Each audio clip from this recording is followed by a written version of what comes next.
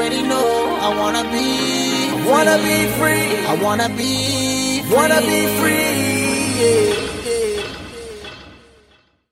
Welcome to Liberty Chats, produced by members of the Steamboat Institute's Emerging Leaders Council. Thank you for joining us. We talk to a variety of experts, leaders, journalists, and policymakers about our nation's founding principles, why they are still so relevant and essential to preserving freedom for everyone, what specific challenges and threats they face today, and how those founding principles best safeguard and empower everyone's ability, young and old, to attain prosperity and personal happiness. Hi, everyone. Welcome to Liberty Chats, a podcast from the Steamboat Institute.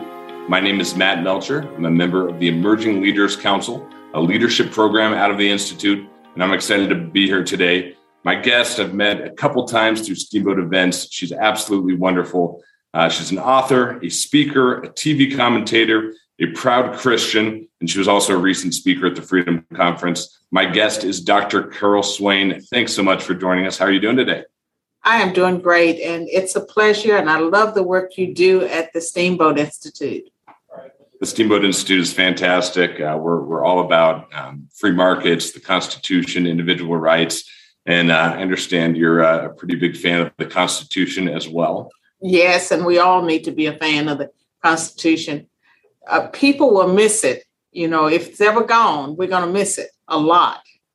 Would you say, just with your experience, I mean, you've taught hundreds and thousands of students. How many would you say have a firm grasp and a good understanding of the Constitution?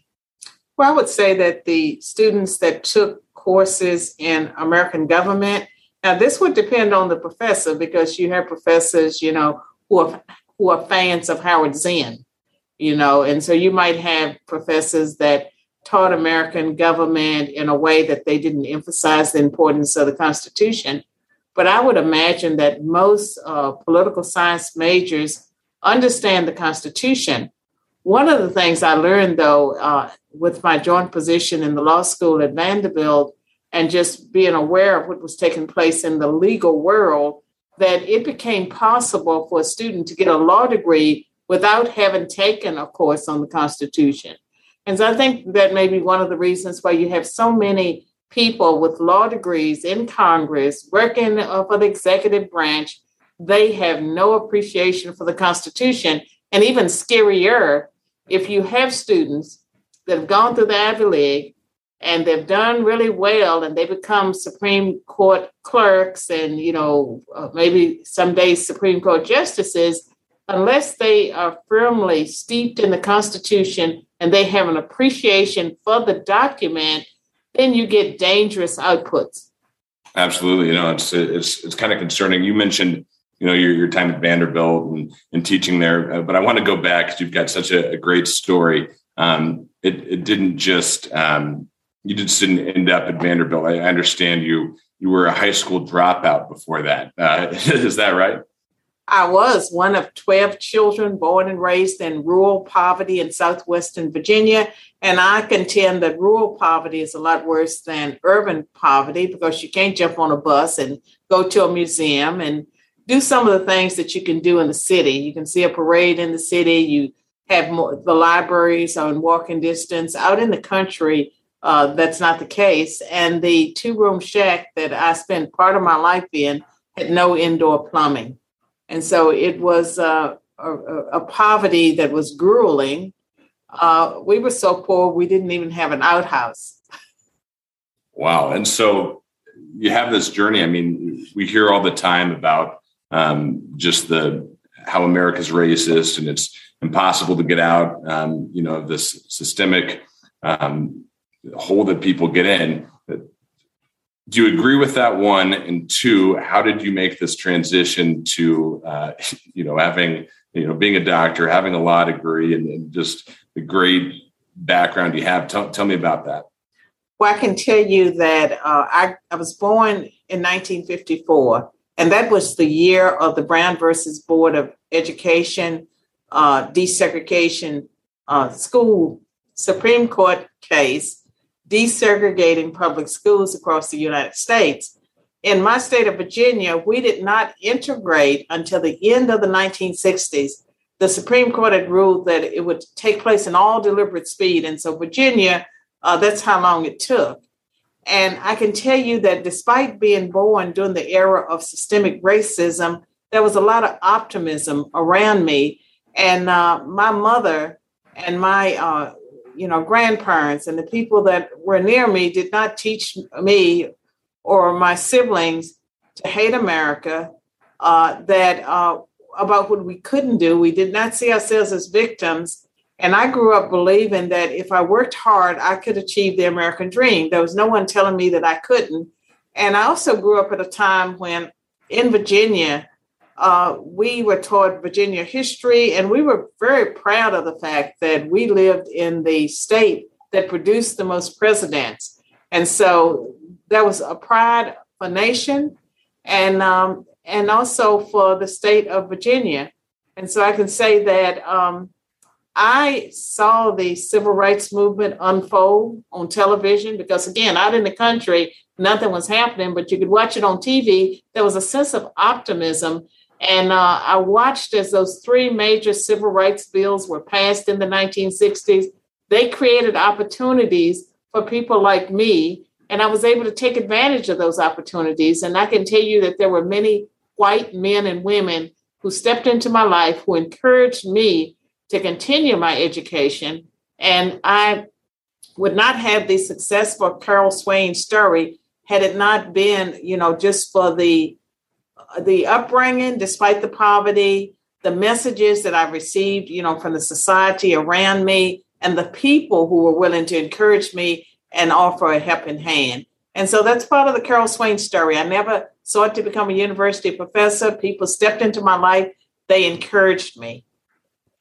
That's awesome. So I want to go back. You mentioned your mother telling you about the American dream. And I want to ask you, when you were a young woman, what did the American dream mean? I mean, how did you define it then? And maybe now that you've got, a couple of decades of experience and success, I want you to define that now in your perspective on it. What was the original? I can tell you from my mother, she did not treat her children as victims. And so I don't know that she described the American dream because my mother and many of my siblings have lived in a lot of poverty. So there was poverty there, but there was no one discouraging you from working hard. And for me, I married at 16, had my first child at 17. By the time I was 21, I had 3 small children. And so for me, getting married, having a home, having a husband was important to me at that time, and having a car and just being able to pay your bills. That was the American dream that I aspired for. And all these things that came later with me becoming, I ended up getting 5 college and university degrees, starting with the community college and ending with a master's in law at Yale after I had earned my PhD and taught for 10 years at Princeton and been tenured. I went back to school and I got another degree. And for me, life has been a journey.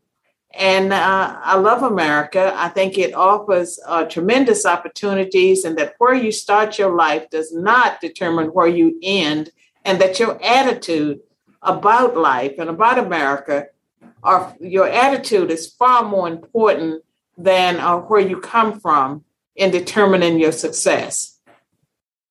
Absolutely. And so I guess with what's the biggest, perversion of the American dream that people are being told now? Well, they're being told that they are entitled to what someone else worked for. And they're being told that America is a systemically racist country, that racism is permanent, that if you are a minority, it doesn't matter how hard you work, you're going to be discriminated against, and that you deserve an equal outcome regardless of the amount of effort you put into your work. And so I think that's very dangerous. And it's also unfair to people who played by the rules, who worked very hard to get where they are. And for myself, I was an honor student for my bachelor's degree. I graduated magna cum laude, won national prizes, been very successful, but it meant that I gave up a lot. That I didn't go to the parties. I wasn't, out playing around. I had my nose to the grindstone working because I had a goal. I needed money to support my children. And so I wanted to finish school as quickly as possible with the highest possible grades. And so that meant I made sacrifices. And so I'm successful. I'm enjoying, the fruits of my labor. But I don't believe that it's fair for people who put in less effort or no effort to expect that they should get the same outcome. And we should not be sending that message to children. I agree with that, except for you said that you wanted to finish school as quickly as possible. Right. 5 degrees, I don't think that's right, because you've done a lot more schooling than anybody I know. So, but you've always, loved just getting better, and you have such a great story. You mentioned this, just this theme of optimism and just always, thinking you're going to be all right. And if you worked hard, you could achieve it. There's a lot of really concerning things going on with our country right now. But what are you optimistic about? What do you see as a good change that maybe, as conservatives, it's easy to get down on what's going on, but what are you excited about? That the American people are pushing back, that they understand that what's taking place with the vaccine mandates, that there's something very evil, something very wrong about that. They realize what's taking place in the public schools and how the government is trying to take away their children and indoctrinate their children, and they're willing to organize and stand up and fight back against that. It encourages me when I go places and I attend these events that are filled with young people. The Steamboat Institute, I know it works closely with young people, but Young America's Foundation, Blexit, Turning Point USA, Prager Force, Clara Luce Booth, and there are other organizations that are working very closely with our youth. That encourages me. That excites me. Absolutely. And a couple of weeks ago, right, the Texas Public Policy Foundation you joined. Yes. Tell me a little bit more about, what you're doing with that opportunity and what will come of that. Well, they appointed me as a distinguished senior fellow for constitutional studies. And basically, I was hired to do what I do already, media, testifying before the legislature when invited, attending meetings with donors, and writing opinion pieces or writing books. I mean, that's what I do. And for me, it's great because it gives me a base and an infrastructure. I don't have to keep calling myself former Vanderbilt and Princeton professor, that I now have a place, I have a title, I have a job. And I can tell you that for someone like me, having a job is important. Now, I've been self-employed since I left Vanderbilt in 2017. So self-employed, means that you have to make something happen every day. And it also meant that I had to take almost every speaking engagement that came my way. And now I will be able to pick and choose and spend more time, writing and thinking and resting a little bit. The rest is important. You've written 8 books now, right? 11, I believe. 11 now. In fact, 2 this summer. 2 this summer. 2 were published. If someone is unfamiliar with your work and wants to just take one and really, really study it, what is your favorite book that you've written and that's maybe most applicable to today's current climate?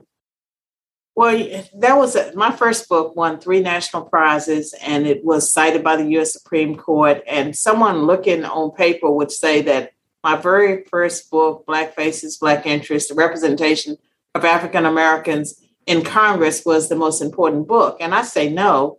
I thought that the most important book was my 2002 book on white nationalism, the new white nationalism in America, its challenge to integration. I no longer think that's the most important book. I agree with the people that say that book was prescient. And the book was written at a time I was a Democrat, but that doesn't mean I didn't get it right. I concluded that we needed to move away from identity politics towards the American national identity, and that we were creating a devil's brew for racial unrest. And the book that is a bestseller, and my first real bestseller, was published in August of this year, and it's called Black Eye for America, How Critical Race Theory is Burning Down the House. And the house is our home, America. And we know that last summer it was on fire. All across the nation, we had riots night after night. I believe there were 50 days straight of unrest after George Floyd's death. And so people were literally trying to burn down America, and corporations and businesses were responding by giving money to the rebel risers, to Black Lives Matter. And, as far as I know, Antifa and those groups that said they were reforming society, but they were really destroying it, groups that had Marxist roots. I believe that Black Eye for America is probably the most important book because I wrote it for the American people. There were so many parents and teachers and policymakers contacted me, asking me to speak, asking me what could be done. And so that book was written, co-authored with a young man that started as a research assistant, and I made him a co-author. But it explains what CRT is, where it came from, how it impacts our society, why it's un-American, why it runs counter to our Constitution and our civil rights laws. And it has 2 chapters on how to fight back, strategies for fighting back. It has a glossary, which is needed because the CRT people say they're not doing CRT. They keep changing. They have all these acronyms. They like to play word games. So the glossary is important. The index is important. A lot of times people won't have an index. It has an index. It has appendices with resources and citations. And it wasn't written to be a polemical book. It was written to educate people, has study questions at the end where people can really quiz themselves when they finish.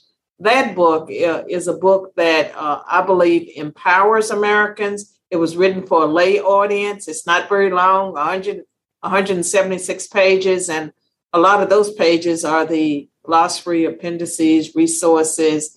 You can educate yourself, in a few hours by purchasing that book and actually studying it and reading it. Now, the critical race theory, and we only have a couple minutes here, but we're seeing this creep into schools and employers and just in general. If someone is maybe unfamiliar with critical race theory, can you give a quick definition of how they define it and why they say it's good? And then I want you to tell us a little bit more about why we should be concerned about it and why it's important that people buy your book and become well-versed in their language. Well, the critical race theorists believe that it is an honest analysis of our society, that a society that's been structured for the benefit of white people.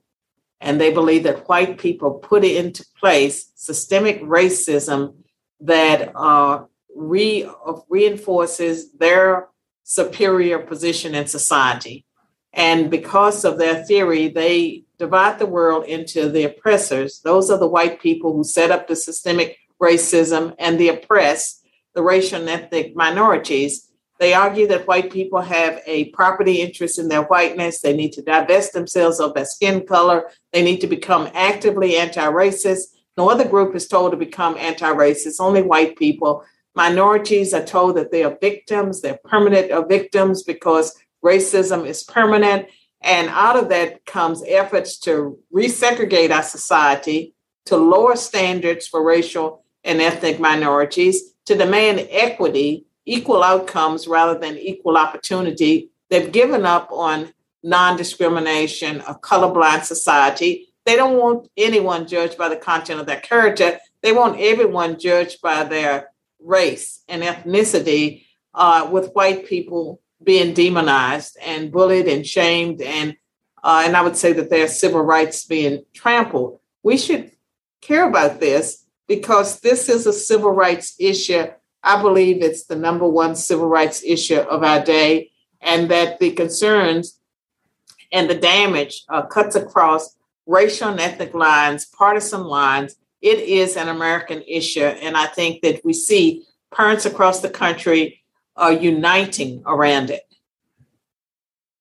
It really is fascinating. And, I've heard you speak on this multiple times, and we're running out of time, but I hope that, for a lot of you listening, that this just is starting to really interest you and that you will take the time to research more.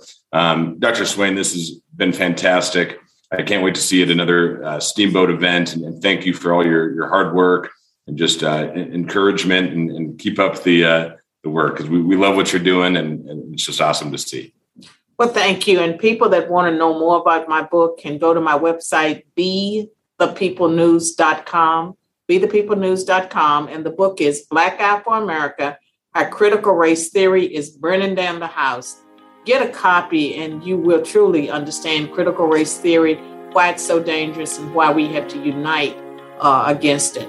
Thank you for listening to today's Liberty Chat. I'm Erica Anderson, the producer of the podcast. Our podcast editor is Fingers Malloy. My co-producers include Charlotte Whalen, Zachary Rogers, Lindsay Martin, and Christina Eastman, all members of the Steamboat Institute's Emerging Leaders Council, who represent the next generation of free market, free speech leadership. We hope you tune in again for our next Liberty Chat episode.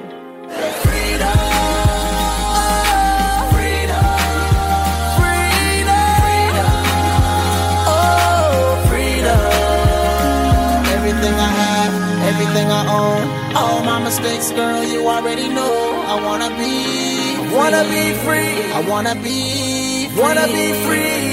Yeah.